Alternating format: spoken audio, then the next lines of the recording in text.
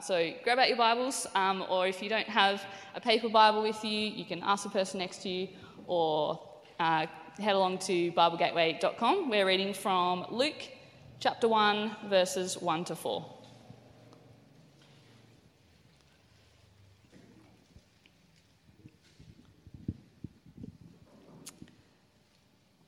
All right, verse 1. Many have undertaken to draw up an account of the things that have been fulfilled among us, just as they were handed down to us just as they were handed down to us by those who from the first were eyewitnesses and servants of the word. With this in mind, since I myself have carefully investigated everything from beginning, I too decided to write an orderly account for you, most excellent Theophilus, so that you may know the certainty of the things that have been taught.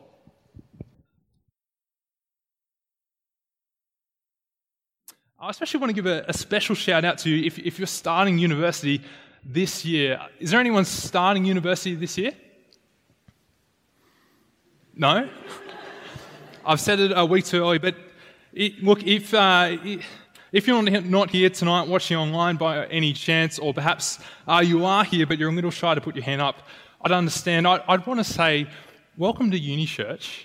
I remember eight years ago, I sat in the place that you would be right now, about to start my uni semester. And I can tell you that the last 8 years with Unichurch have been a blast. I've grown like crazy in that time. I've made so many friends, and it's my hope and our hope here that you'll have a similar experience. You'll get to know heaps of people. You'll have heaps of fun. You'll learn a lot. You'll grow a lot. But most of all, my hope is that you'll get to know the very person who created you and has done something to save you. His name's Jesus, if you've not heard of him before. But if you have heard of him before, it's my hope that you would get to know him even more and love him even more in the years that you're here at uni. Well, in March last year, the BBC released this article describing how tens of millions of people were flocking to books amidst the new chaos of coronavirus. Paper copies were flying off the shelves at record rates, and ebooks were seeing over 400% growing sales week on week. Experts, after thinking about it, put the renewed popularity of these books being used again and again to the phenomenon of escapism, especially given the global pandemic. See, in the midst of an ever-changing stressful life circumstances, what people were wanting were effective ways of distracting themselves from the world around them. What more and more people so craved was to escape. And being honest, that's something that books do really, really well, don't they? See, books allow us to take a journey out of the ordinary into the extraordinary, out of the real world and into the realm of the imagination. And see, not just novels. Novels don't just have the ability to do this. All kinds of stories, films, poems, even comics are really good at taking us out of our own reality to hide away in fictional worlds. What they allow us to do is escape from the monotonous or sometimes even painful moments of our life and give us some relief from the things about our life that intimidate or even at times terrify us. And see, the great stories, well, they allow us to escape from the very beginning, don't they? So here are a few examples if you want to look up on the screen. In a hole in the ground, there lived the Hobbit. Or how about some Star Wars? In a galaxy far, far away. Or a bit of Franz Kafka. As Gregor Samsa awoke one morning from an uneasy dream, he found himself transformed in his bed into an enormous cockroach. So even children's stories do this. Once upon a time, there were 4 little rabbits, and their names were Flopsy, Mopsy, Cottontail, and Peter, from Peter Rabbit by Beatrix Potter. And look, I don't know if the thought has come by you, but you would have to wonder sometimes. Do Christians have a similar sort of escapism when it comes to the Bible? Is the Bible just a story? Is it just another fictional tale full of talking animals and virgin births, miracles and eternal life? Is the Bible Christianity's preferred story for escapism?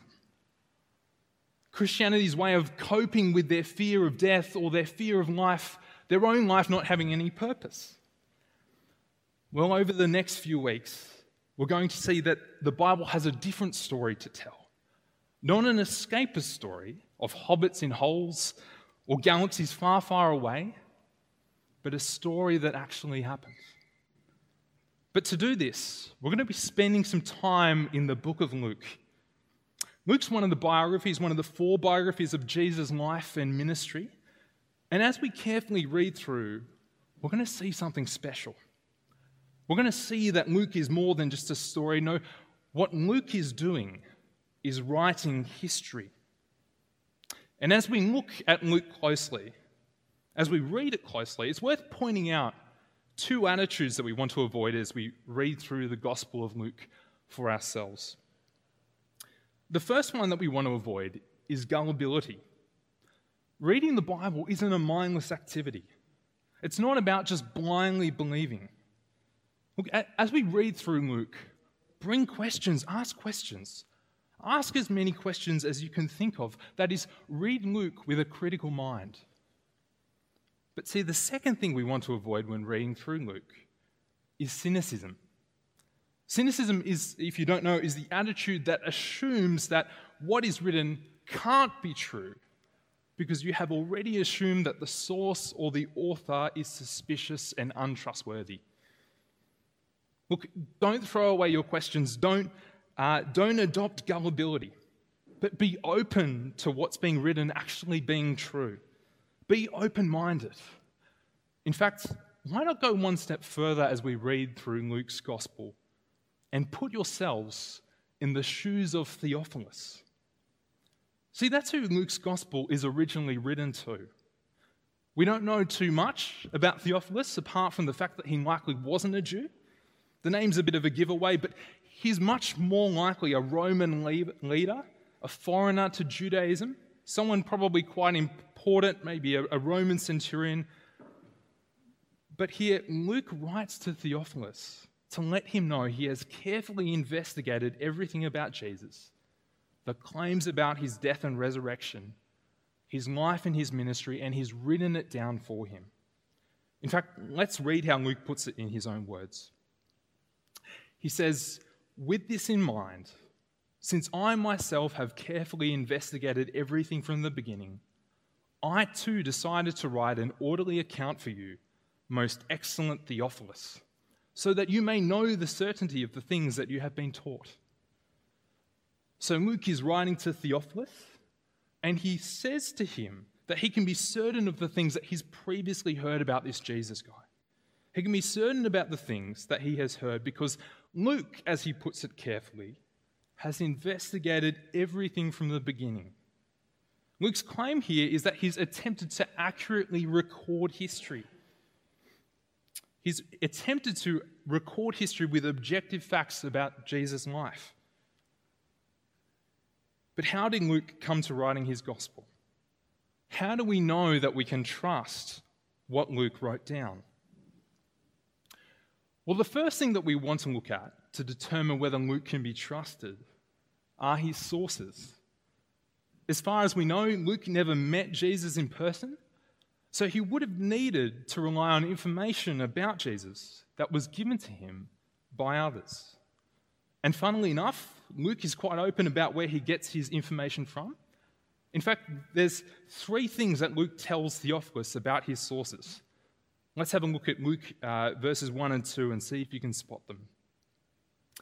He says, "Many have undertaken to draw up an account of the things that have been fulfilled among us, just as they were handed down to us by those who were from the first eyewitnesses and servants of the word." So the first thing we see about Luke's sources was that there were many. In verse 1, we're told that many people had written about Jesus previously. We actually have 4 unique records of Jesus' life in the New Testament alone, including the Gospel of Luke. But we also have historical writings about Jesus from other sources outside the Bible. Josephus, a well-known and famous Jewish historian, mentions Jesus as a historical figure multiple times in his writings. So Luke isn't the only person writing about Jesus. In fact, he has all kinds of people to get his information from. The second thing we see about Luke's sources, though, was that they were eyewitnesses of Jesus' life. People like Matthew and Mark, people like the disciples who followed Jesus and lived with him for many years and who were able to speak to others about what they experienced and saw. Luke was in the position to talk to the eyewitnesses of Jesus' life because the eyewitnesses were still alive. In fact, what's cool is that Luke actually records for us how he got to know Jesus' disciples in Acts, the other book that he wrote. In Acts, Luke tells us about visiting Jerusalem and meeting the apostles in person. You see, Luke may not have met Jesus himself, but he did meet the next best thing. He met the men who traveled and lived and listened to and watched Jesus for years. The third thing, though, we see about Luke's sources is that they were servants of the word. What this means is that these were other Christians who had investigated Jesus' life. These were the people that were so convinced of who Jesus claimed to be that they gave up their careers to let others know about Jesus as well. But see, if you're being critical, this actually raises another question, doesn't it? Look, even if there were lots of sources, even if there were eyewitnesses of Jesus, even if they were all convinced that Jesus is who he claims to be, surely Luke and all his sources could still have been biased. And it's a good question. Now, I don't know how many of you guys are familiar with Ron Burgundy from Anchorman. How many of you guys are familiar with Ron Burgundy? A few? Oh, guys, you've got to get more familiar with it. But Ron Burgundy, this is his autobiography. It's called Let Me Off at the Top, My Classy Life and Other Musings. What a name for an autobiography, hey? Now, this isn't some form of book recommendation. Basically, the whole book is one long brag about how good his life is, full of embellished stories and self-praise. Don't you just love the audacity on that cover there to do a self-endorsement like that? I wrote a hell of a book. Never mind the claim to have made up a made-up award.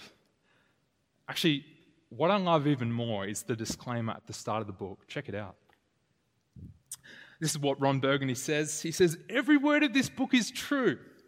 You can fact-check most of it, but much of it lives within my brain. Fortunately for you, my memory is infallible. With the exception of people, places, situations, and dialogue, I'm like a walking encyclopedia of facts. You might as well chisel this baby in stone, because what you are holding is perfect, unchallengeable chronicle of American history and personal narrative. You're welcome. Now, as biased as clearly as Ron Burgundy's book is, it's just a joke. But it does raise the question about whether Luke and his friends and the other disciples could be biased. More than that, how all the Bible writers could have been biased. Could it be that Luke and the other Gospels are one big made-up brag about the God they followed and the religion that they held to? Could Luke's sources just be a carefully selected group of people who all shared the same agenda and who were committed to coming up with a convincing story? Were they all merely cross-referencing one another, giving each other mutual endorsements for the validity of what they wrote? Well, the first thing to say is that there are a whole heap of really strong reasons to believe that Luke and the other Gospels are accurately recording history. This is actually something that our Life series does a fantastic job of doing. We actually spend a whole week looking at the historicity of the Bible. So if you've come tonight with questions about the historical reliability of the Bible, then can I say, come along to the Life series. Maybe ask the friend who brought you tonight, or head along to the Connect point to find out about how you can get along to life. But see, the other thing to say is that there are reasons outside of history to believe the Bible. See, unlike Ron Burgundy's book, the Bible does actually have an infallible mind behind it. Luke and other Bible authors may have all been fallible humans, yes, but the author behind the authors is not. See, the incredible thing about the Bible is that though it was written down by humans, human authors, people not all that different from you and I, God was actually at work through them, making sure that the words they wrote down was what he wanted them to write down, that the words that they wrote down would be true. This is how Peter, one of Jesus' closest followers, talked about how God was writing through authors like himself and Luke. He says, "For we did not follow cleverly devised stories when we told you about the coming of our Lord Jesus Christ in power, but we were eyewitnesses of his majesty. Above all, you must understand that no prophecy of Scripture came about by the prophet's own interpretation of things. For prophecy never had its origin in the human will, but prophets, though human, spoke from God as they were carried along by the Holy Spirit." See, first of all, Peter reinforces that he and many of the other writers of the New Testament were eyewitnesses of Jesus and were writing as people that were totally convinced that Jesus was who he claimed to be. But see, the second thing that we see is that the Bible authors, people like Peter and Luke, were not writing under their own influence, but under the influence of the Holy Spirit. That is, that God was writing through them, not as puppets or robots, but rather God was using their own personalities and their own experience to write down exactly what he wanted them to say, even as they wrote it down in their own way and in their own style. That is, that the author behind the authors was at work through Peter and through Luke to make sure that what was written would be 100% true, even as the human authors were fallible. Look, friends, if you're looking for a reason to trust what you read in the Bible, if you're looking for a reason to believe what the Gospel of Luke records, well, there is no greater reason than the fact that the God who breathed out the universe and who breathed life into every human being also breathed out his word so that he might show you and I who he is and what he's done. That we might have every convincing reason to believe it. And see, if we do have every convincing reason to believe it, then that means how we think of and we approach the book of Luke in the rest of the Bible matters. It means that we can't approach it as a fictional book that we can just put away on the shelf. It's not a form of Christian escapism to avoid the reality of life and death. No, God's word is tied to history. God's word happened. It's real, and it affects our life now. And see, the biggest way that it affects our life now is that it shows us who God really is. See, God has a unique way of showing us who he is. Because if we're going to discover who God is from the Gospel of Luke, we need to discover who Jesus is from the Gospel of Luke. That is, that Jesus is the key to understanding who God is. So the question we must all ask is, who is Jesus? And look, over the next several weeks, that's exactly the question that we're going to be asking as we read through the Gospel of Luke. We're going to be confronted with the unfiltered, unedited Jesus of history as we're faced with the massive claims that he has on our lives and the lives of our world, past, present, and future. Because one thing we can be sure of is that if Jesus is who Luke claims him to be, then he is the one reality we can never be afforded to escape from. If Jesus is who Luke claims to be, then the reality is the great solution to our rebellion against sin has been dealt with in Jesus. The reality is that he did die in humanity's place to pay the price for our rebellion. And he really does offer forgiveness of sins and a fixed relationship with God and eternal life forever. And look, if you've come along tonight, but you're still not sure if you want a relationship with this Jesus yet, can I say we're so glad that you're here. We're so glad that you've come along to think about who Jesus is. Look, we hope that you keep coming along to Unichurch over the next few weeks, because we would love nothing more than to help you investigate Jesus more for yourself. Why not come along to the Life series? Or why not start reading the Gospel of Luke, maybe with the friend who brought you here? Look, we'd love to help you in any way we can, because we really do believe that working out who Jesus is the most important thing you could ever do with your life. Let's pray.